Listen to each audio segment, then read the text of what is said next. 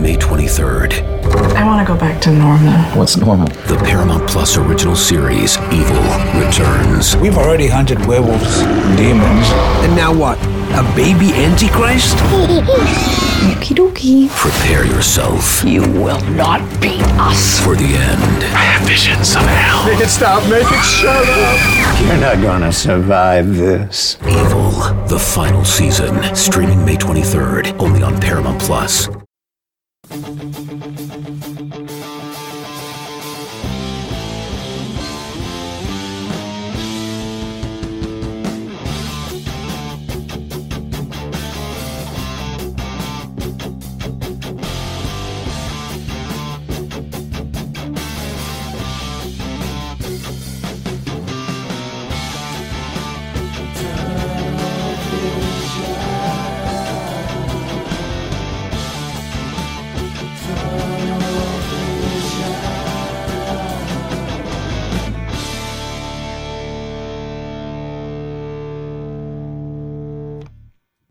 Hello, everybody, and welcome to another edition of Tunnel Vision, show brought to you by USCFootball.com. I'm your host, Keely Eure, joined by Ryan Abraham and Shotgun Spratling, and boy, do we have a lot to talk about. USC coming off a historic loss to UCLA, 62-33 in the Coliseum. Pretty crazy, so of course, we'll have to break that all down. I always say, this is like group therapy. We're therapists for USC fans, so make sure you put your comments, your questions in the chat wherever you're watching, Facebook, YouTube, or Twitter. We'd love to answer your questions. Also tweet at us, #TunnelVision. I'll put your tweet up on the screen.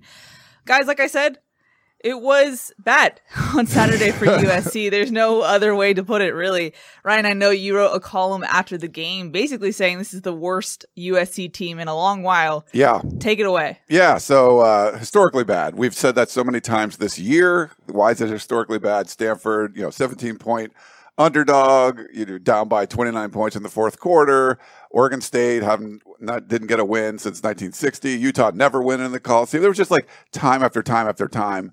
And you start thinking about it, and I was like, how many points have Pac-12 opponents scored in the Coliseum this year? And it's like, so I went back, I went through the media guide to look through every year, and I mostly just went through bad years to see like, okay, was it worse? Now, more points are being scored in modern college football, but just in general, has USC been outscored by conference opponents? And it's only happened 6 times since World War II. This year, by a wide margin, 70 points. They've given up 225 points to Pac-12 opponents in the Coliseum. 1-4. The only win being Arizona, and that was like a high water mark for them as far as offensive output goes. And only scored 155. And it's crazy. And you look back, and for fans that weren't around, that have been around for a while, Petros Papadakis talks about the 2000 team, Paul Hackett's last year, being the worst team in USC history, mainly because they finished tied for last in the Pac-12. They were 5-7 also. What I'm saying here is if USC is not going to be favored in their last 2 games, BYU is like UCLA sort of on steroids. They're 4-0 in the Pac-12. They beat Utah already. It looks like they're the best team in the Pac-12. BYU's already beat them. It looks like USC has and Cal's playing really good football right now. They were before COVID hit. And I didn't think they'd get back to but they put a beat down on Stanford yesterday. It was 41-11. USC is very likely looking at a 4-8 season. If that happens, just the fact that they were giving up so many points at home, I said, this is like the worst that I've seen for sure. So I wanted to go back and through history and even talking to people.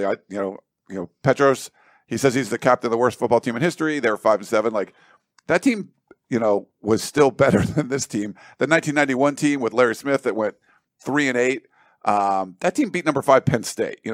They fought like they were like this team has no life to it right now. And the fact that you could just give up so many points at home, every single opponent that comes into the Coliseum is scoring like their most points they've scored all year. You can't have that happen over and over and over again. So the worst team I could find was back in 1957. The team went 1-9. I actually got an email from someone that said, I remember that. I was in high school, and this USC's team's still worse. I'm not going to go there, but I don't know what was going on in 1957, but it's been a while. That was the West Coast cover, the Pacific 8. No, it wasn't Pacific 8. So I forget what they call it, but there was only 8 teams in the conference back then. So now you're getting like a chance to play 5 home games, which you haven't done, outside the last like 12 years or so. You haven't had as many opportunities, but 5 opportunities to play at home against Pac-12 opponents, and just every single one of them were scoring a ton of points on you. So, Keely, for me, it just, I was like, this is the worst team in a really long time. And I'm not getting much pushback from it. I mean, there's people who are just like, some people don't want me to, I'm not throwing players under the bus. It's a confluence where the Steelers are playing right now, the Three Rivers. It's a confluence of errors, I think, that's happened to get us to this point.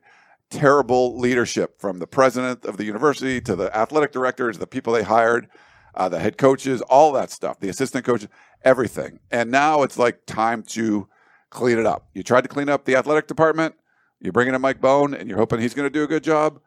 Now his job is to bring in a new head coach and have him clean everything up and do a good job. But this is as bad as anyone, I think, that's watching this program has probably ever seen a USC football team, and that's saying something. Yeah. Yeah, I think Petros is going to lose his claim to fame. Yeah. He's no longer going to be a captain on the worst team because this team, is up there.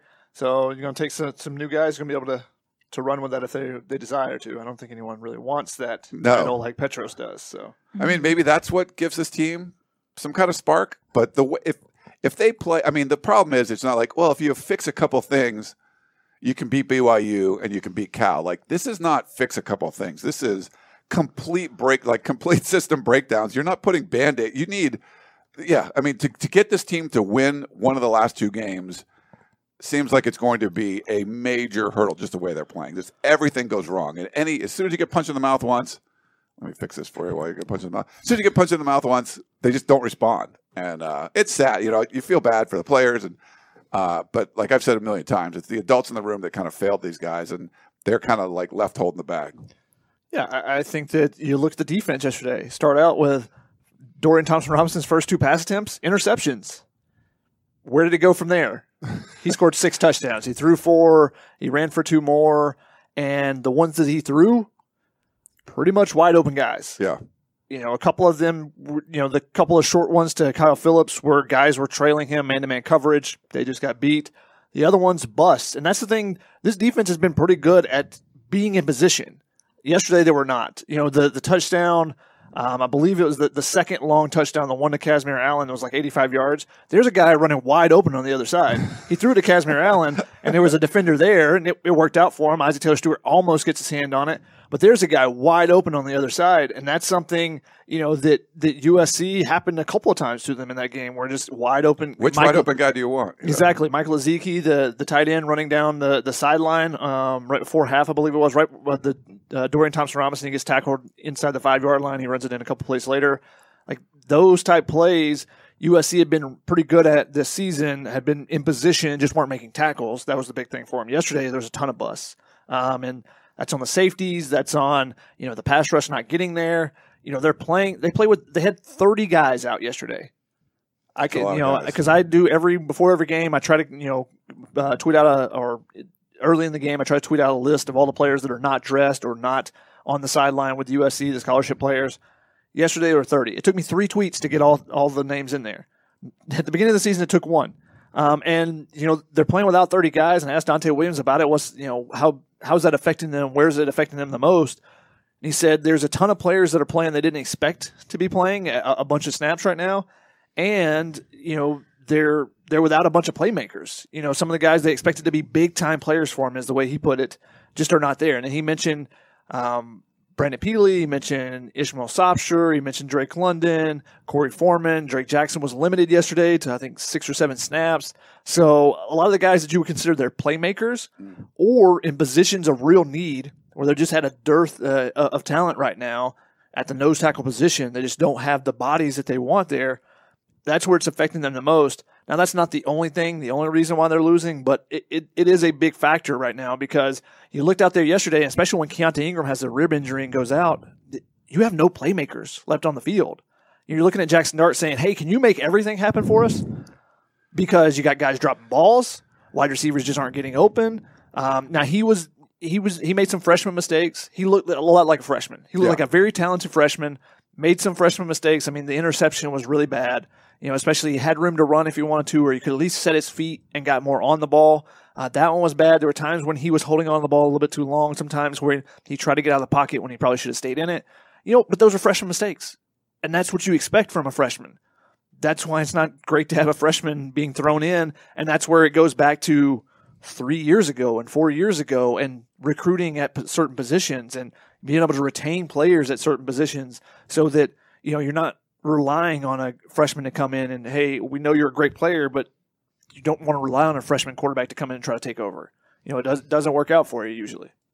Ryan, you were able to ask, and I know Dante Williams was asked this in different ways on Sunday night's press conference, why is it going so wrong for USC in the Coliseum, and specifically on defense? Why has that just basically eroded as the season progressed? Yeah, I feel bad. I said they gave up 255 points. It's actually 225, but still a lot of points. And the first words out of his mouth were, it's disgusting, and there's no, sometimes, when we would ask like Clay Helton about something that was going wrong and he's like, well, we did this well, or he would always try to find some sort of positive. And I don't know, it would be interesting to ask Clay Helton this question, because there's really not much you can say. Like, you're giving up like the high water mark to every single team that comes into the Coliseum. And he called it disgusting, which I like. I'm glad he felt that way, because it is just a series of breakdowns, mistakes, and just not being able to. But it's not like you're like, well, we need to do that a little bit better in practice. Like, this has to be a systematic thing, right? Like you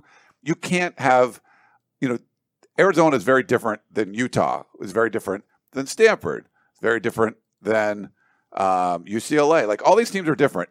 The one thing in common is they scored the most points. Like when they played against you in your home field, they had their best day. Like you're shooting your best day from behind the arc. Like every time you play that person, like there's something about you. Like, you're not putting up good perimeter defense if every time someone gets on you, they're shooting their best percentage from three, and that's what USC's doing on defense there at home. And we've asked them a bunch of questions like that. It's hard to get like an answer like, oh, we can pinpoint this, but over and over and over again, you can't just keep giving up the most points that anyone's ever scored. Mm-hmm.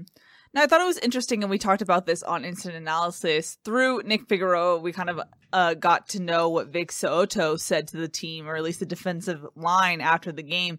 And it sounded like, despite that things might look and will probably look different on the coaching staff, So'oto's still trying to get this team to build some momentum heading into 2022. And I know some people interpret that differently, but I thought, Shotgun, that I think it shows the character of So'oto that he still is investing in these guys so they can build on their future. Yeah, and they said, and I asked the same question after we talked to Nick Figueroa. I asked the same thing to Jacob Lichtenstein, and he basically said, because someone said, well, does that mean your guys are basically punting on the end of this season? I said, no, you want to win these last two games, get that bowl game, build the momentum going into the offseason, because, if you win 3 games at the end of a season, that can really give you momentum as you go into, go forward and say, if we work this much harder or whatever, see what we're capable of at the end of the season. But I think that this team I don't think they're going to win 3 games. I don't think they're going to get a third game, because they would have to win against BYU, a ranked team, and a team that's going to run the ball down their throats over and over. And that's what UCLA was able to do. They were able to get their run game going, and then because of that, they got man coverage all over the board, and then they got some busts, and you see what happened with it. They were able to get those long touchdowns as well as being able to push the ball, down USC's throats, and just be able to have long drives that way too. So I don't see it happening, but I do like the fact that that Vic So'oto still invested in the players. That he hasn't given up and said, "I'm not going to be here, so what does it matter?" Maybe he is here. I don't know. We'll see which coaches do get retained, if there are any that get retained. But you need everyone fighting for that, and it doesn't feel like everyone on the coaching staff, everyone on the support staff, and all the players are doing that, and that's the issue. Now, you like to see that some of them still are, but part of the reason why they're in the place they are is that everyone's not doing that. They're not all pulling in the same direction. And Dante Williams said something similar, and he was asked about the culture. He says it takes 2 to 3 years to turn around culture. Somewhat true, but you can... I kind of disagreed with it, but yeah. What do you think, Ryan? I think, you can change things fairly quickly. Now, you bring in a new coach, you're probably going to have to weed out guys that aren't going to buy in. But I think That half takes the roster. That's where the 2 years Right, but I comes think in. not everyone. You don't have to get rid of the entire roster. Like in 3 years in college football, you have a completely new team. I feel like, the guys you have, maybe half of them are going to like buy in and the other half won't. You get rid of that half. Transfer portal guys, maybe that first year is tough, but by the second year, you should be rolling. I don't think it's a 3-year thing if you need to get rid of all those guys. And Chip Kelly's he's not even doing that well until year 4 in his thing. I think that's a little too – I don't think you're doing a good job if you're taking until year 4. But he ran off 85, something like 80 players Yeah. in the first 3 years of his program. So that's the roster turnover. Now, they recruit a different type of player. I think with the high-end players that USC can bring in, you can turn things around a little bit quicker. You don't have to build it up as much. But it does take some time. And that's why I think, I mentioned it last week on the show, or maybe it was on Thursday, that next year could be rough for USC. Oh, yeah. Because you're going to have players that transfer out. You're going to have some talented players. Depending on that recruiting class that comes in, are there going to be some game changers? There wasn't in that 2020 class. Not immediate game changers. Now, we've seen some of those guys build up and become starters, but, is this group that's coming in going to be able to do that? I don't know that that's going to be the case. And right now you see they're really missing having playmakers. When Drake London's not out there, when Keontae Ingram's not out there, both those guys are probably going to be gone. So who's going to fill in and be playmakers? Now, Vavae Malepeai stepped up yesterday. That's what you expect from a 6-year guy, right? 3 touchdowns. Obviously, he's going to be gone next year, too. Yeah. So I was like, is that his 10th touchdown? Why is USC not winning this game? He just kept coming in. I feel bad for Ingram. He came in and vultured the touchdowns. It's happened before, though, too. They kind of put Vi in when it gets close. Vi is a good, he's got a nose for the end zone. He does. When he gets down in the end zone or in the red zone down inside the 10-5-yard line, he usually finds a way to get in. I mean, the first touchdown run, he was hitting the backfield. Yeah. Just shrugged that guy off, and then he picks up 5 or 6 yards for the touchdown. So real quick, Keely. So Yes. I do have, so if I'm looking over, I have screens for Facebook and YouTube up. So if you have a question, Gary, I just see you put a question. I'll put your thing up there.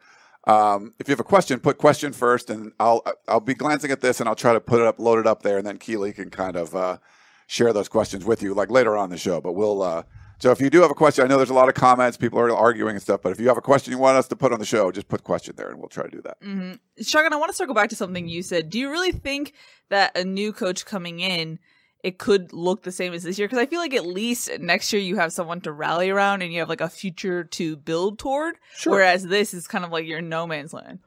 Yeah, I think it will look different. I think that I think the talent's not going to be there like it has been in the past for USC, unless they get a coach in quickly and you can get some big names, early in the recruiting. Now, what they can do in the transfer portal could be, it could look okay next year.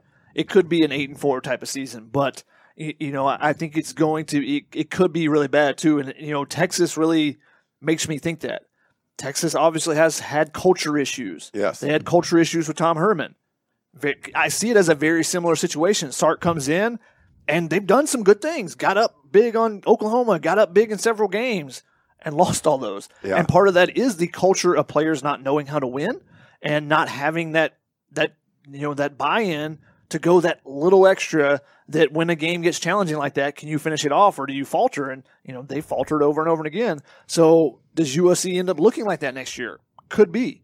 Now, I think there's some pieces at USC that are better than what are at Texas, but there's also, some pieces that are missing that Texas has. So I think it could look similar to that next year. And again, it depends on the coach that comes in, right? When he comes in, the recruiting class, a lot of factors go into it. But I'm giving forewarning, the last 2 weeks that it could be bad next year, too. I think it's part of it, too. You have to look at someone that's good at rebuilding a culture. And we've seen, I'm going to just throw a name, and I know a lot of USC fans hate the whatever. James Franklin, you look at what he did, what he took over at Vanderbilt, they were terrible. 2-10, 2-10, 3 years of bowl games when he was there, and then they're awful since. So, someone like that, you're like, oh, he could take their Sark, I think, could be a good head coach, but if you were to sell me, could he go into a Vanderbilt and turn that around quickly? I don't think that's Sark. I think he needs all the bells and whistles around him, and he could make that the Alabama offense hum. But rebuilding, I'm not sure that's maybe it'll work out. Maybe it's not his wheelhouse.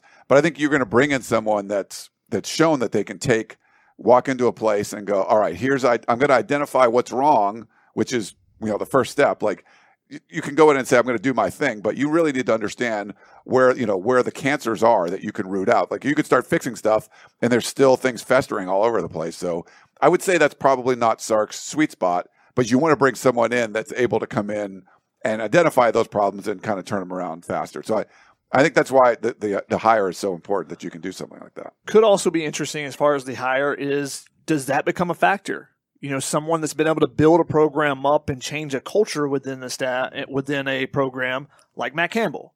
That's something he did at Iowa State, a program that never has been very successful. And he's built that up. Or are you looking for a guy that can take over where there's pieces, like Aranda took over a Baylor program, that still was pretty good. Yeah. If he finishes, I think if he gets to a New Year's Six Bowl, it'll be like the fourth time in like 7 years that Baylor's made it that far. So, and had double-digit wins. So, with 3 different coaches. So the program is in a good place. That's a little bit different. So does that factor into the thinking? Yeah. I mean, that'll be interesting because, like I said, I think this USC job is much different than when Lane Kiffin was hired or when Steve Sarkisian was hired. I think that there's some issues behind the scenes that is the first thing that needs to be fixed before you can start fixing the things on the field. Yep. Now, when I was doing my research for and reporting for the culture story I did when Dante Williams first became the interim head coach, how he was trying to, reinstill accountability into the program. One of the kind of storylines that came up alongside that was just the friction in the locker room and the lack of unity, especially between the younger guys and the older guys. And I feel like now that's kind of starting to show itself, especially in interviews. I feel like that was kind of the theme that you could pick up on when talking to some of the older vets when they were talking post-game. What do you expect for the next 2 games if it just feels like frustration is building in that locker room? I mean, it can't get much worse than where you are right now, right? I mean, I guess BYU could put up 70. There was a couple of people on Facebook, or I think on YouTube, that were like, is that the most points? So 62 is the most points USC's ever given up. Chip Kelly did it once before when he was at Oregon in 2012. And then 2013, Arizona State. That was Kiffin's last game, right? That was the tarmac game, I think. So the other 2 games, one was Chip Kelly at Oregon when they were rolling, and the other one was tarmac. So these are pretty historic losses. But yeah, what can you do? I think when we heard from Dante Williams early on, and he was like, hey, we're going to you can't walk on the logo and, don't wear your hat backwards, all that stuff that it was I think he did a good job of identifying some things, but identifying them and then actually getting people to buy in when you don't necessarily have all the power. He's coming in as the interim head coach, but everyone knows you're not going to be there long. Everyone knows you're going to be there next year. Potentially, I guess. Not as the head coach, at least. Right. And I think you just, we haven't heard the 1-0 thing for a while. I think Mike Jenks said it this week to me in practice, but that was a big thing. We heard that 1-0, 1-0, 1-0. Well, then they start losing. You don't hear that anymore. And I feel like he had great intentions. And, I'm not blaming Dante Williams. He was basically promoted to, this has been a USC theme, right? They promote people to a job they're not qualified for, and then you expect the great results. And for you need an interim head coach. That's the nature of it. But USC's done that for real head coaches, for athletic directors. They've done things where you don't need to put inexperienced people in those places, and they have. So I'm not blaming Dante Williams for this. He's never had to deal with anything. But the gut feeling I got just from listening to him and how his message has sort of changed has been, you go into it and he's like, you have all this hey, this is how I'm going to fix things. And then you realize I don't have the tools to fix these things. And I've tried and it's just not going to work. And the only way it's going to get fixed is if you have a coach that comes in there's no way, if Dante Williams wanted to fire someone, he can't fire anybody right now. There's just not a lot of power there. And it's really tough to ask him to go 10 games. You're got 3 months of being the head coach with really not having head coaching power. You bring in the next head coach, you said Matt Campbell, if he comes in and says, okay, here's what we're going to do. There's going to be players on that staff well, I signed up for Clay Helton and it's more like ice cream and, laser tag, like a lot of the people in the P likes to say. I don't want this. And that's not what I want for my college experience. Okay, you're out. So then they'll leave or get kicked out or whatever. And that's going to happen. And there's other people who are I just want to win. Just someone, coach me up. And those are the guys you want. And then you can build on those guys and then bring in other ones. But I think you need the permanent head coach to be able to come in. And, first year, if the offense isn't going the way he wants, he can fire that guy and get somebody else, and there's you don't really have that authority, I guess, with Dante Williams. So it's tough. But he really wanted to change the culture. And then from talking to him today, it was more this is going to take 2 or 3 years to change, where before he was I can change things. It was more bright-eyed, bushy tail. And then it was sort of came back down to reality. Yeah. It's a hard task for sure. Alrighty, gentlemen, any final thoughts before we jump into questions?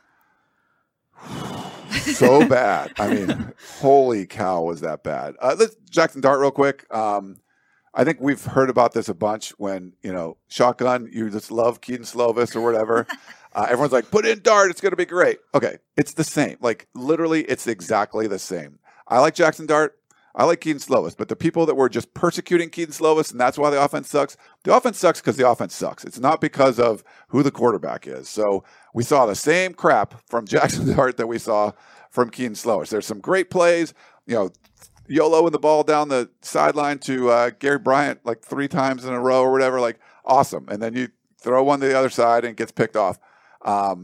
It's just the same thing like the JT Daniels stuff early on. You're going to say he was terrible. Like, oh no, it'd be great if you have him back. It's the offense. The offense is bad. I asked Dante Williams what they've done, what they've improved on. If they improved on anything that you can build on, he said the run game, which is true. I think they've run the ball better. I think the offensive line has actually been pretty good, but the offense isn't very good, and it relied on stud players to just make great plays. And now your 4 NFL wide receivers are gone, and you can't rely on that anymore. It's not a great offense that's scheming guys open. I don't know what it is, but this Graham Harrell offense, and a lot of people were critical of whatever the type of air raid or whatever. It's just not working right now. So putting in Jackson Dart into a bad offense wasn't going to make everything better. I get it. If you like Jackson Dart, I think he's going to be great, but he wasn't great yesterday, and he's, it's the offense. It's just like Slovis was. It's the same thing. I mentioned that that he made some freshman mistakes, and that's what's going to happen when you have a freshman quarterback. People were going, well, C.J. Stroud's a freshman, Bryce Young's a freshman. Those are redshirt freshmen. There's a big difference when you've had a year in a system, and especially when you're throwing to the playmakers that are at Alabama and Ohio State. Ohio State's got the best trio of receivers since maybe USC a couple years ago or Alabama a couple years ago.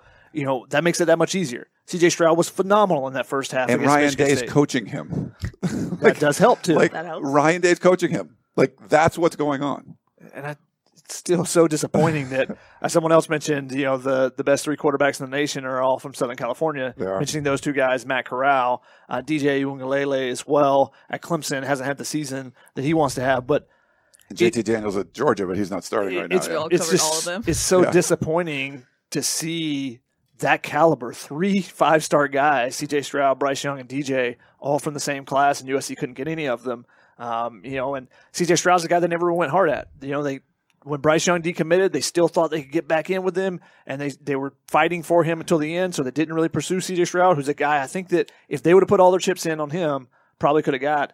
And you see what he's doing there right now. And he's a great kid, phenomenal kid. Oh, yeah. We were at the opening, I think me and Gerard were at the opening, and Bryce Young and C.J. Stroud were on the same team. And when it got to the finals, Stroud played over Young. We were like, hey, what's going on? Should USC be recruiting this guy? And they really didn't, which was obviously a huge mistake. He was actually at the Elite 11 finals this year as well. It was with the openings finals, and came over and said hello and everything just out of the blue. Didn't even know he was there. Just came over and said hello, and just chopping it up with him a little bit. Great kid, like I said. Great to see him being successful. I lied. One last question, Shotgun. I know one of the keys to the game you had coming into Saturday was USC needs to establish the run, just to give Jackson Dart some help. Talking to Brett Nealon after the game, he said they started to get it going in the second half, and they thought they should have done that earlier. You did the rewatch. What were your opinions on that? Well, let me look it up here. I got my chart where, but to start charting all the plays and participation and stuff, USC, they ran the ball their very first play. That's not something they very often do. No, like once or something. What happened on that drive? They got down in the red zone. They should have scored, but they didn't catch the ball twice. It could have been first downs. The next drive, passed it every single time. Didn't do anything. Next drive after that, passed it every time. Didn't do anything. Then they ran the ball again, and guess what? They scored a touchdown. They ran the ball the drive after that a couple of times, but then they relied on the pass. And the next couple of drives got blown up. The one after that got blown up because of all the penalties and everything. But they didn't even try to run on that drive either. When they tried to run the ball, the offense was successful. When they didn't run the ball at all, the offense wasn't successful. It's snark crazy. Is just oozing. Crazy. And this is very similar to what I said last week at Arizona State. The drive, it wasn't the Keaton Slovis, Jackson Dart thing, whether the offense moved more. It was, hey, are you going to try to run the ball or not? Because when they tried to run the ball, the drives they scored, they ran the ball well. When the drives they didn't score, they didn't run the ball worth a damn or didn't even try to run the ball. So it's It's what this offense needs to be doing. And you talked about, hey, they don't have the studs, Drake London and Keontae Ingram, where your studs are supposed to carry you in any offense. You don't have Drake London now. You need to rely on Keontae Ingram. And when they did that, they were able to move the ball. And Vi, when he got in there, I thought he ran the ball really well on almost all his carries. So, rely on that run game and let those offensive linemen, that veteran group, push the tempo and, use some tempo as well to keep the defense on their heels instead of having a freshman quarterback. And I asked Dante Williams today about, how would he assess Jackson Dart's play after, seeing the tape and everything. And he said it was a little bit up and down. He said it's a hard team to get your first start against because of all the pressure that UCLA is going to bring. And with that is, okay, well, then attack it with the run game. Because when teams are blitzing a lot, if you can slip by the blitz. Yeah, you can break a big play. You break a big run. So, take the pressure off of him because, he was under fire a lot. And that wasn't all. I know a lot of people, whenever you see a quarterback being pressured, you say, oh, the offensive line was terrible. It wasn't all them. There were 6 guys coming at times. There were 5 guys coming. Did they have an extra guy in the block? Different things like that. The running backs didn't block very well. Keontae Ingram struggled with that portion of the game. So, the offensive line was okay yesterday. I didn't think they were great. But I thought when they ran the ball and they gave them an opportunity, that's when the offensive line was actually producing at its best. And when when you can go play action a little bit, keep those linebackers in, that creates a little bit more space because Jackson Dart can fit it in the window. And sometimes he has to fit in the window because he's not using his eyes as much as he probably should. Like the Gary Bryant throw, what a perfect throw over the linebacker. Mm. Well, that's because the linebacker was on that play the entire time because Dart was staring him down. And now he made the perfect throw, but if that throw is a little bit lower or a little bit higher, then it changes it completely. Instead of just taking a little bit of the pressure off of him, where if you're running the game, that linebacker staying in on a play action, then it creates that window for you, and you don't have to do it. You're not asking him to do as much, moving defenders with his eyes and different things like that. Alrighty, let's jump into some questions. First one is from Gary, who said, Dante and Nivar had the most talent, most 5 and 4 stars. They were the best recruiters. Can they coach? The opponent's receivers are always open against USC. I don't think they should be retained at this point. Your thoughts? Yeah, I mean, again, so looking at like small pieces, I think the problem is the machine is broke. And you can say, oh, what's wrong with this axle or what's wrong with this part? It's like, the whole machine is broken. And the Todd Orlando thing, I liked them when they brought him in. It isn't working right now. And it's gotten worse since Clay Helton was fired. It just seems like you took someone that was under him and made it over him. And whatever reason, it's not working. I wouldn't say, oh, it's the secondary, it's the line. I mean, it's just as a general thing, the defense is not working at all. So it's hard to really point to an individual coach or anything like that. I don't know what you think, but I mean, I would have said going into this game that Todd Orlando hasn't done a terrible job. He's put guys in the right position. They haven't done a good job of getting guys to tackle. As far as their scheme, though, I thought, they're doing okay, but their scheme yesterday was broken. And what's most disappointing about that is you had extra time. You had a week and a half. You had 2 weeks on it, and this is the effort you get out of it? Wow, that's just stunning that you have extra time and you prepare and you look at the offense and say, okay, they put some different wrinkles in and the offense moved the ball early. Usually that's the case, but did they make the adjustments as the game went on? And the defense, they made some plays early and then couldn't adjust as the game went on and just gave up points almost every time. We got a question from Peter on YouTube who said, any chance USC is playing so poorly that someone like Franklin or Fickle would have second thoughts about taking USC's job? Yeah, so I know people look at that and they're very reactionary, like, oh, they're bad right now. I had someone tweet me like, oh, I tweeted like the beginning of the game when there wasn't that many people, like a picture of the Coliseum. I did it the first quarter, which is more, like shows like when the people are actually in the seats. And we're like, see, it's not a good job. Like, you can't just say, oh, they lost some games, so it's not a good job. Or, no, like this is, if anything, it goes the opposite way. You're like, yeah, it's a mess right now, but there's all the potential there in the world. So I can walk in there. I'd rather take over a 4-8 program than an 8-4 program, and then I turn them into 8-4, and I'm a genius, right? I mean, I think there's one of those situations where you don't look at it. Now, if there were problems like in the administration or with the support from the university as a whole, if that was an issue, I think that's something that could keep a good candidate from going away. But the way they're playing right now, it's just like when we talk to a recruit. If a recruit's coming in and the team's playing poorly, they don't care. Like, we've never talked to anyone like, well, USC lost to UCLA, so is that guy going to go to UCLA? Like, no. He goes in and goes, when I get there, we'll beat them. Like, that's what's more about, not like, oh, they're terrible, I don't want to go there. Like, that's not how they think about this stuff. However, USC has an aura around it, as the West Coast power, the potential that's there, and you think that they get all these 4- and 5-star recruits. But if you're one of those coaches and you start looking at what's happening on the field, you might go, ooh, it's not as quick of a turnaround as I might have thought if you start looking at some of the tape and stuff. Yeah. So that maybe, if that's one of the things that you're looking at and be like, all right, where can I go and I can make that immediate impact, turn them around. Obviously, USC, there's a great opportunity to get in the playoff if I go in and turn this thing around. But I think you may look at it, and it may, not that it's going to say, I don't want that job at all, but it might just cause you a little bit of a pause, from what you may have anticipated before turning on the game tape. Yeah. We got a question on YouTube from Chaz who said, is losing like that to UCLA the best case scenario to solidify bringing in a defensive-minded coach like Aranda? Again, this is sort of like reactionary, like, oh, you lost UCLA, now we're going to hire this kind of coach. Like, if you hire a coach based on because you got your butt beat by UCLA, I don't think you're doing your job. So they might hire a defensive-minded coach, but it's not going to be because they give up 62 points to UCLA. Yeah. I think this is fueled by Brock Eure on the broadcast saying that. Oh, did he say that? Okay. He's like, well, you see how they're playing. This gives me even more credence that they should go to a defensive-minded coach. And I think that was going to be his thought going into the game anyways, that he thinks that.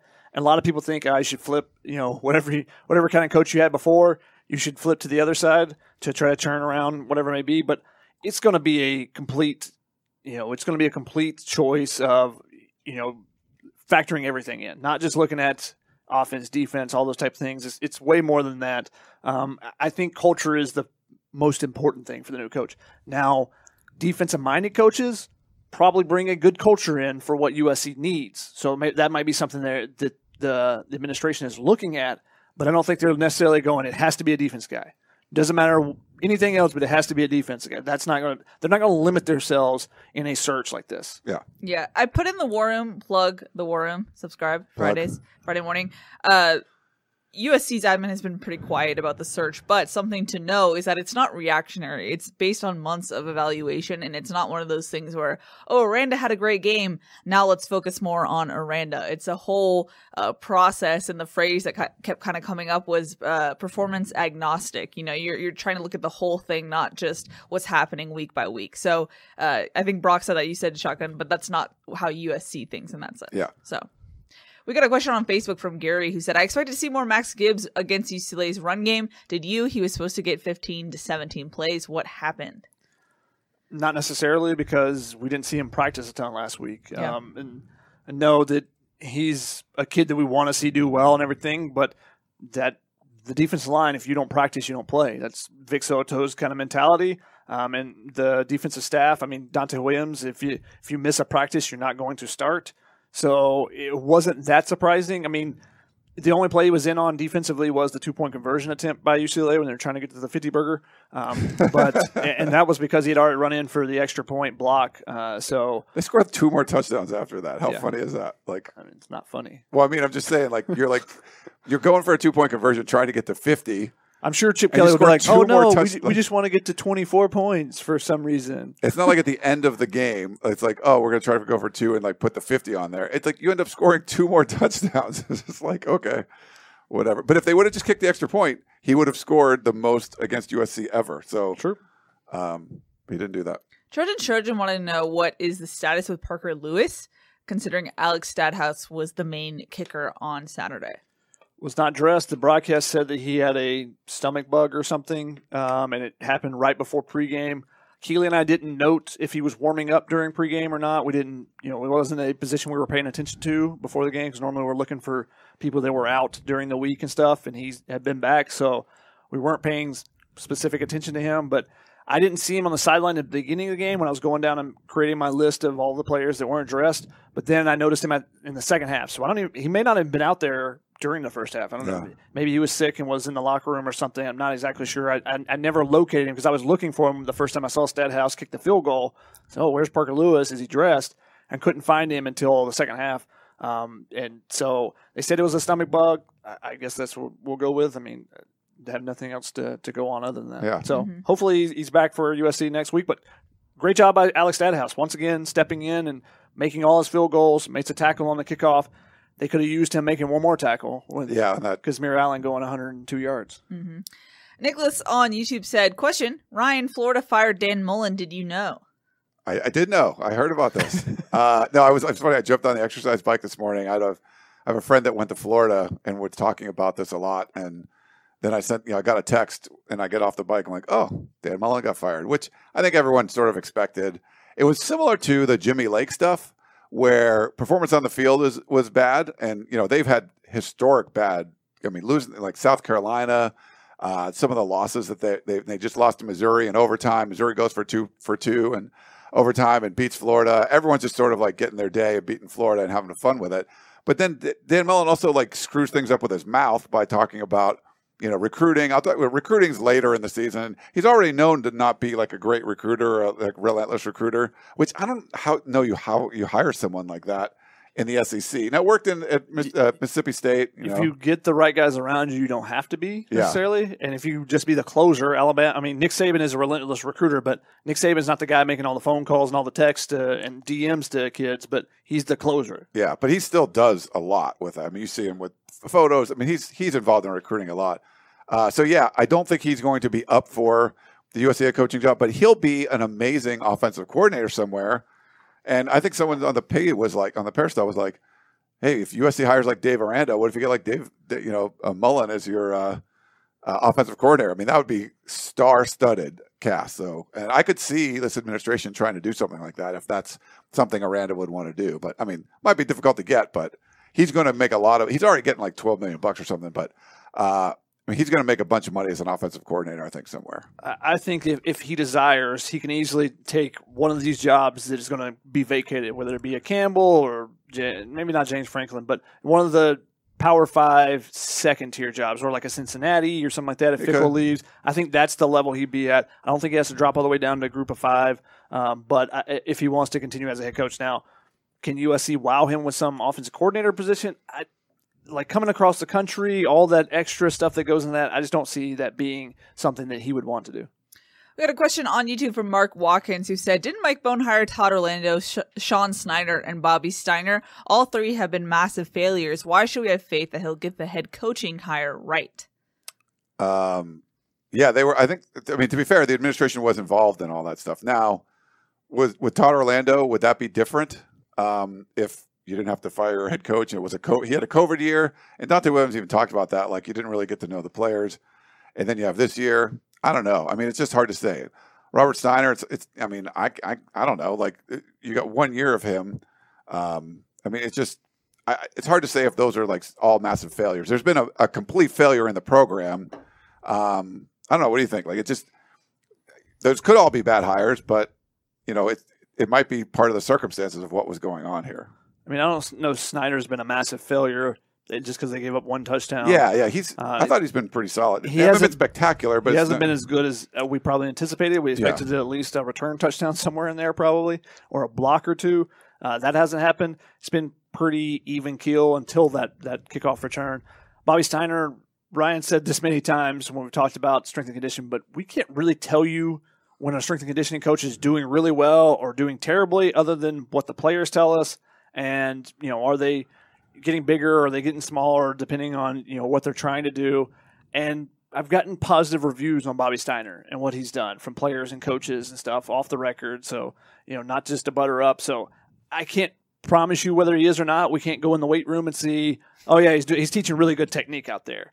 So that one I'm not sure on. And then the other one, Orlando, like I said, I thought going into this game, I would have said Orlando's did an okay job putting guys in place, and they just haven't made tackles. But this game, they just got too many busts schematically, was not good. And you wonder what would happen if Aranda would have taken the USC defensive coordinator job. Yeah, who knows what that? Yeah, it's tough though. When you're circling the drain, everyone's sort of coming down with you. It could. I mean, it could be like all Orlando's fault. Like, but or he's doing a great job and he's just fighting for whatever. It's hard to really say at this point. There's so much wrong. Yeah. John has a sharp question or a pointed question for you, Ryan. Oh. He says, why is it so hard for you to admit that the players just aren't that good? I just don't see many players on this team that would play on a Pete Carroll team. Can you? So, I mean, the problem is you can say, oh, the players all suck. Like, is that easy to say? Like, oh, everyone's terrible. Like, well, I don't think they're terrible. I mean, we've still seen guys go into the NFL. There's a lot of dudes that you look at and you're like, oh, we watch them in practice. They make a bunch of catches. They're, good plays. They're good blocks, whatever it is. But they're part of a team that's very poorly run, that the culture is awful. And that's, to me, that's the main problem. Is the talent up to the level of the Pete Carroll years? No, it's not. But the talent isn't giving up 225 points to 5 marginal teams from your conference in the Coliseum. Like, there's a discrepancy between the amount of talent that's on this team. And if you look at the talent composite from 24/7 Sports, you look at the recruiting rankings, all that stuff, the guys that were still on the team, they were a top 10 team in the country. Like, if you're going to say, well, they're overrated, okay, so make them top 20. They're not playing like a top 20 team. Like, they are definitely playing below the level of the talent, is whatever you want to argue that talent level is. You say it's less than what everyone thinks. Completely fine. It's not this much less. Like, that is the huge discrepancy. That's why even in the 2018 team, that was a number 4 in the talent comp, and they finished 5 and 7, just underachieving. We've seen this sort of happen over and over again. So I'm not really, and that team had a ton of, talent on that. There's a ton of talent on that roster. Maybe time will tell that there's just not going to be as many. Does Corey Foreman pan out? Like, where does Drake Jackson get drafted? But there's still dudes that are going to be drafted. They're going to be NFL guys. And, it's hard to tell with some of the younger players, but to just say, oh, all the players suck, I just think that's just, it's easy to say, but that's not the case. Development's been the biggest issue. Yeah. Throughout Clay Helton's tenure in the last 5 years, that's been the biggest issue. That's why Bryce Young didn't come to USC, is because that was one of the things that these high-end recruits are looking for is player development.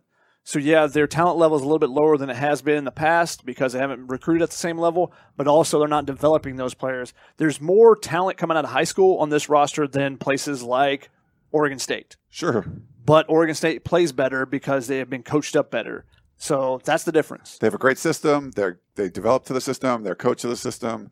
USC just got a collection of players that are good and no direction whatsoever. Mm-hmm. We're reaching the top of the hour, so I'm going to put us into rapid fire mode. Okay. Also, if you have any burning questions you want us to answer, put them in the chat. We'll be sure to answer them. We got a question from Jeff on Facebook who said, would you consider Corey Foreman's season a bust, considering he was the number 1 recruit in some publications coming into this season? We also got a similar question from Ron, who said Corey Foreman was such a high-level immediate impact recruit, yet has 8 tackles on the season. Can you comment? It's availability. He just had not been all that available. And I think when he started, it was more about third downs and just being a pass rusher. But he wouldn't practice half the time. And so it's hard to say it's a bust, where it's not like he's out there and screwing up. It's just hard to get him out there. I would say is a bust. Okay. A bust season at least. Now, I wouldn't say that he is a bust and that he has no potential going forward. But yeah, this season has been a bust, and the big thing is your best ability is your availability. Yeah. He hasn't been available to practice during the week, so the coaches aren't going to give him a full workload on the weekend. And this would have been a great week. If he was healthy this week, he probably starts. Or at least he's playing a good amount, because Hunter Echols played probably 80% of the snaps until he actually hurt his shoulder late in the game, as Drake Jackson's backup. So Corey Foreman, if he was healthy and ready to go, probably is the guy that goes in there and instead, or at least is rotating in a lot more, and probably would have had a career high in snaps, but he's not. He had the concussion 2 weeks ago against Arizona State and hasn't been back at practice yet. So, it's just unfortunate timing for him that when Drake Jackson does go down, he's not available to fill in for him. But yeah, he hasn't been able to practice consistently, and because of that, they're not going to give him, they're not going to say, well, you didn't practice at all, but we think you can get to the quarterback and, do all your responsibilities correct and everything else. So they say, hey, we're going to put you in third and long situations when you can rush the passer, because that's a one-track thing to do. Let's just get you attacking. And so that's the times when he hasn't been available for full practices, that's the only job that he's had on game days. Real quick, Ladarius Martin on YouTube. Our resident Alabama fan. He said, if Saban had them players, y'all be playoff bound. I mean, yes, he's one of the best, if not the best, but it's college football coaches in history. Honestly, I don't think that's correct, though. Maybe not playoff bound. They would have won the Pac-12. at least the Pac-12 South. Yeah, But I'm going to put a poll in YouTube. We're going to answer Darcy's question. But that's the point. Where you're like, oh, the players are just awful. And it's like, well, if you had a good coach, they wouldn't be. Like that's the point. If they had the roster that USC had yesterday, then no, he still wouldn't. I mean, they have no nose tackles. Saban, they would. Their linebackers have not played well. If he had 12 months with that group of players from yesterday, depending on what, maybe if he has 12 months, maybe they win the Pac-12 South, but they would win. Okay, the poll is They're up. not a college football playoff team. It's not a college football playoff roster to me. Not a college football playoff coaching staff, I can tell you that. With the injuries that they've had at certain positions, losing Drake London, Nick Saban can scheme up everything he wants, but if the wide receivers don't catch the ball, you're not picking up those first downs. Yeah. Kellen on YouTube said, with all of the blitzing that UCLA did USC throw one screen pass? I don't remember seeing one. They didn't throw any running back, any halfback screens or anything to Keontae Ingram. However, they did try to throw some wide receiver screens, but almost every time those were blown up. The tight ends just did not block at all in those particular plays. Yeah. There was the one to Taj Washington where Jackson Dart had to pump fake it and then throw it because the pressure had gotten there and he throws it and now you get a offensive pass interference because he's past the line of scrimmage when he throws it to him. That's because you didn't get the initial block with the tight end. There was one drive where I think they ended up scoring on, but twice they tried to throw it to Gary Bryant for wide receiver screens. Both of them were negative 1 yard turnouts because the tight ends didn't get the blocks. So they tried some things, but if you don't block, it doesn't matter what play call you have. I remember a couple years ago at Texas, when USC played at Texas, there were a couple great screen calls. They had 4 offensive linemen out in front with 2 guys to block. They didn't block either one of them, and the next guy came up too. So there's 3 guys on top of Stephen Carr. It doesn't matter if you call the right call if no one blocks it. Right. You need some blocking. We got a question on YouTube Facebook from Alan, who said, who would the staff pick as the next head coach between Aranda and Campbell? Our staff, I believe. Probably us, yeah. I think that's a tough one because I think what Shotgun said earlier, like, I like both of these guys. And I know people higher on Aranda than Campbell. But Campbell, I mean, if you look at what Iowa State's done without him, what he has done there would work well with what he's going to do at USC. Like, you need to rebuild this from the ground up. And, the good thing is he made Iowa State like a power, like the top 10 team sometimes. I know they're 6-5 now, but he turned them in from nothing to that. Like, USC's been that. Like, it's a lot easier to remold the team that's like back there when you have these banners hanging up behind you and all that stuff. So, I mean, he's just done it for longer. The experience, I think there's a little less risk there. There's risk with everybody, but I think I would go with Campbell. What do you think? Really? I would go with Aranda. I would go with Aranda as well. Southern California native. I think that's a big factor help for me. Yeah, but just the rebuilding, like you said, he took over a good program already. True, but they were bad last year, so rebuilt it into a solid team. Fair. Now, recruiting chops, I think they're kind of even, but Aranda has been on that LSU team that went to the national championship, so he's got that experience too. So yeah, I think I would go to Aranda. Didi Diego on YouTube said, can you name 3 defensive players that have not given up? I'll start with the 3 defensive guys that we talked to yesterday. Nick Figueroa, Jacob Lichtenstein, and Xavier Alford. I mean, you could tell in their voice the pain from that game, the devastation. So I'll start with those guys. Kanai Malga is still a flying hit machine. So I don't think he's given up. I don't think he's given up. So he's flying around hitting people. So I'll just start there with those guys. So there's your 3 plus 1. Yeah, I think there's there's a lot of individual guys doing things, but it's a football team. There's 11 guys. You all got to kind of have to be on the same page, and it's just willy-nilly right now. And I'm not blaming the players for it. It's just tough. Like, they're just not. You're trying to herd cats at this point. The people running all over the place. It's a mess. That's why you need someone new to come in and just clear it all out, reset button, and just fix it all. Also, a quick shout out to the players who, after loss, still stop to do interviews with us. Sometimes more consistently than the coaches themselves. Like Brett Nealon, he's always great after losses. So just class act by those players. So big thank you to them. Yeah, especially because yesterday it was an embarrassing loss. I said this on Instant Analysis, but the players were literally embarrassed by it too. I know the fans are embarrassed by it and having to wear this, around town with UCLA fans, especially if you got some friends that are UCLA fans. But the players were embarrassed by it too because they were literally ducking and diving away from us from the potential of doing media. They were ignoring if we said their name, some of them, pretending they didn't hear us. Some of them, the one player was literally hiding behind a teammate. Had his head down, turned away from the media, hiding behind a teammate. Good thing he chose a defensive tackle or a defensive lineman to hide behind. But, so the players that actually stopped and talked, much respect to those guys for doing that because, like I said, you could hear the pain in their voice and the devastation from that loss, the defensive players after giving up 62 points to a rival. Mm-hmm.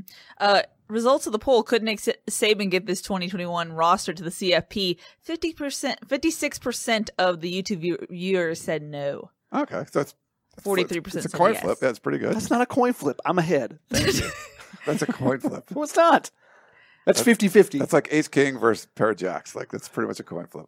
Pretty much a coin flip and a coin flip are two different things.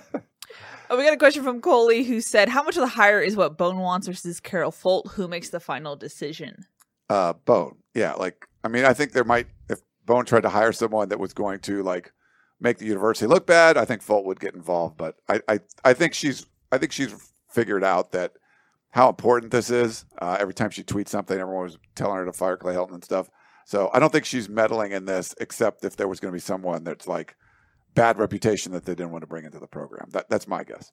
Phil said, did Jalen Smith get benched after trying to trip the wide receiver on the touchdown he gave up? Shotgun, I know you and I talked a bit about this after the game. Your thoughts? He was not dressed out. A couple drives later, I saw him on the sideline when I was doing injury checks on Raylan Goforth and Jacob Lichtenstein, and they were getting beat up as the game went along as well. But he wasn't. He had his pads off, so I'm assuming he got injured. I haven't done my full charting to see if he played any after that. I don't remember seeing him when I rewatched the game today, so I don't know if maybe he pulled up.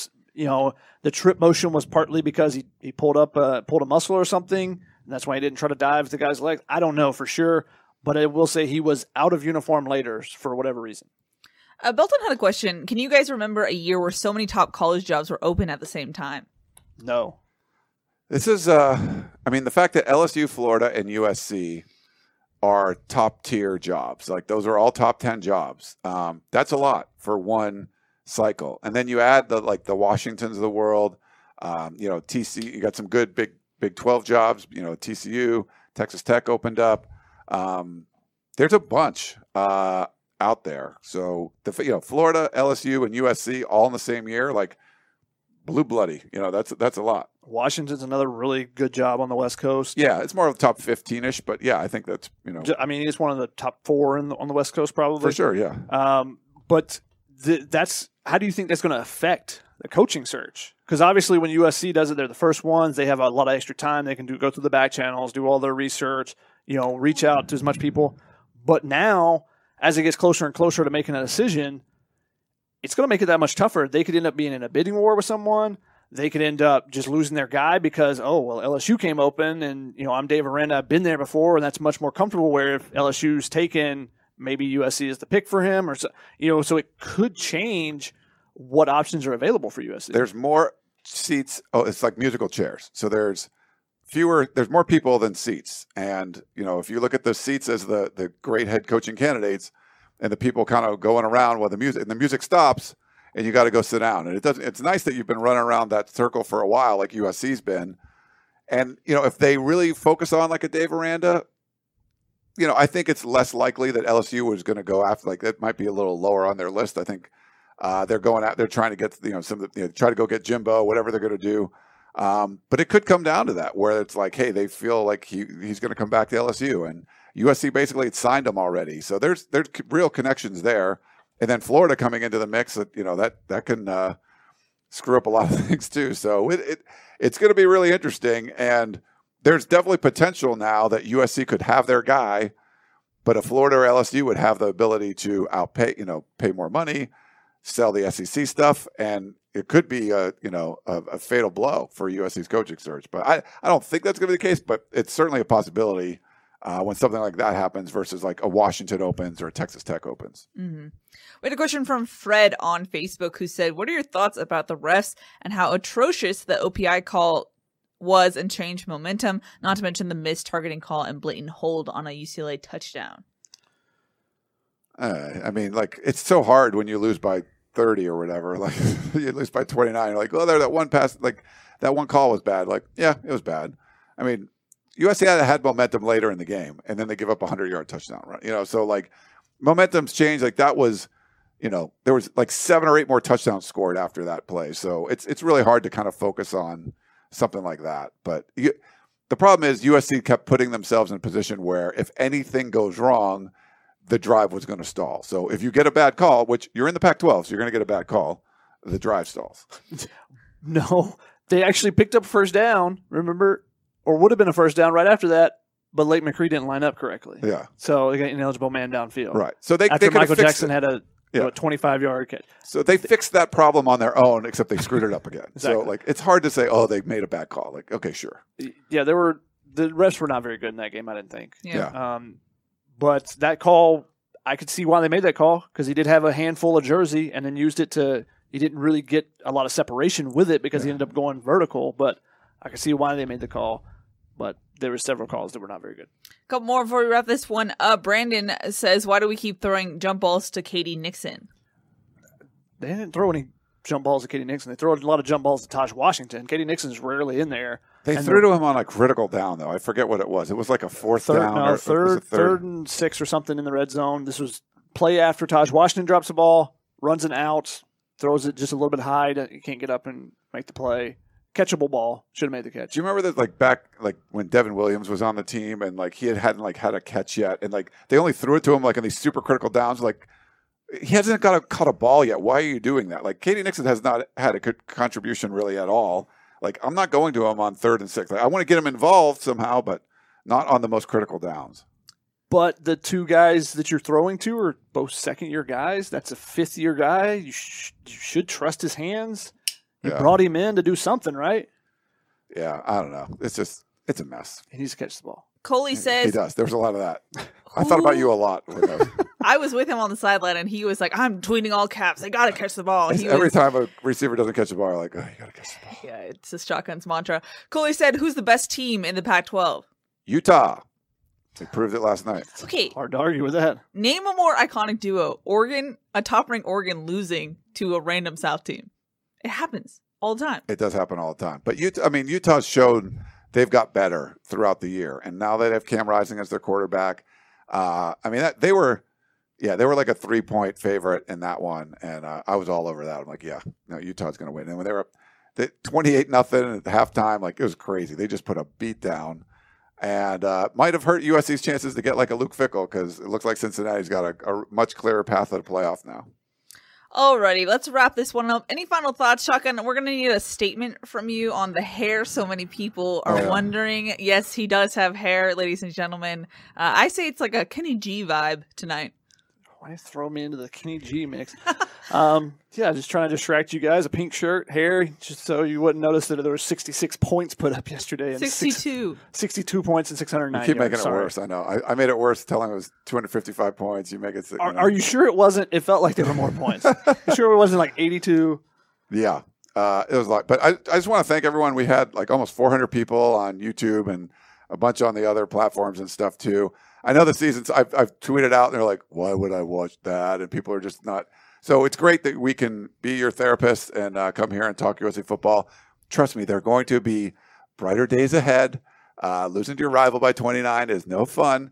At least Chip Kelly's going to stick around at UCLA for a little while. So whoever the next coach is can beat up on him for a little bit. But and they won't have to worry about his recruiting because he doesn't like recruiting. But anyway, thank you all for coming out and sticking with us.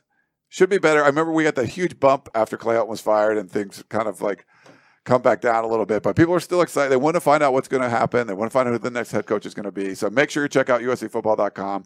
The war rooms are pretty in fuego right now. So if you go check those out on Friday, it's worth being a subscriber for sure. You can do it for $1. So get on there, subscribe, and you won't regret it. Lex says, it's so cool you guys got Weird Al to come in to fill in for Shotgun. I love it. Oh, my God. Weird Al doesn't have this much gray, I don't think. No, yeah, he does. I would think he does. I think he does. Yeah. Probably does. But that, oh, my God. That's very, you could do Halloween, right now. If you, walk into a Halloween party. It's November. It's almost Thanksgiving. I know. You should get excited. It's Thanksgiving. You'll get to eat a lot of stuff. Yeah. Speaking of, scheduled next week, Boss Man. No show on Thursday. We're going to give you guys the night off. It's Thanksgiving. You want to watch some NFL football. whatever. We got a couple of Pac-12 games on that Friday, I believe, and then Saturday we got a bunch of rivalry games in the Pac-12. Yeah, USC and BYU, big rivalry. I know. You should come out for that one, but don't expect to just go have a fun tailgate and stuff because it could be. So we're not going to do a preview show, but we'll still put stuff up on the site. Let me give you the preview real quick. BYU can run the ball downhill. USC can't stop the run downhill. Not a good matchup for USC. It's not exactly what UCLA was, pretty much. I said the same thing about UCLA. Yeah, I said the same thing about Arizona State. Pretty much every team this year that USC's faced that hasn't been Washington State. Yeah. What was it? Rocky 3, Clever Lang was like, what's your prediction? Pain. Like, that's my prediction for this game. Pain. Oh, goodness. I got to find that. I'm sure there's a meme somewhere. So Goodness. Clever Lang. Goodness me. Was there a better character? Like, oh my God, Mr. T with the mohawk and stuff. So badass. He was great. Alrighty. We had a couple people ask about the Cal game. Would it be canceled if USC doesn't win their 5th game? They've already committed to it. Yeah, so it's not going to suddenly get canceled now. It should have been at this point. You're not going to get that forfeit back. And a couple people did mention Nick Saban went 6-6 in his first year at Alabama with someone else's player. So you think he's suddenly going to turn around USC? No, I think to a CFP playoff in his first year? No, not happening. He was also younger then. Like, he has so much more experience. He was already a national championship winning coach. But and I bet you he took over more talent. If he took over USC, he would have more talent than when he took over Alabama. They weren't very good back then. Yeah. But still, 6-6. Lost to Louisiana Monroe. Yeah. Alrighty, that's going to wrap it up for tonight's show. Thanks so much for tuning in, everyone. We love talking to you guys. Like I said, no show on Thursday. Have a happy Thanksgiving. We are thankful for all of you. But that's going to wrap it up. That's Shotgun. That's Ryan. I'm Keely. We'll see y'all next time. Bye. MTV's official Challenge podcast is back for another season. And so are we. I'm Tori Deal. And I'm Anissa Ferreira. The wait is over, guys. All Stars 4 is finally here. And this season takes it to a whole new level. Old school legends, modern power players, and ex-lovers are all competing in Cape Town, South Africa for the prize of $300,000. And we're going to be right here along with you fans, covering every episode on the podcast. Listen to MTV's official Challenge podcast wherever you get your podcasts.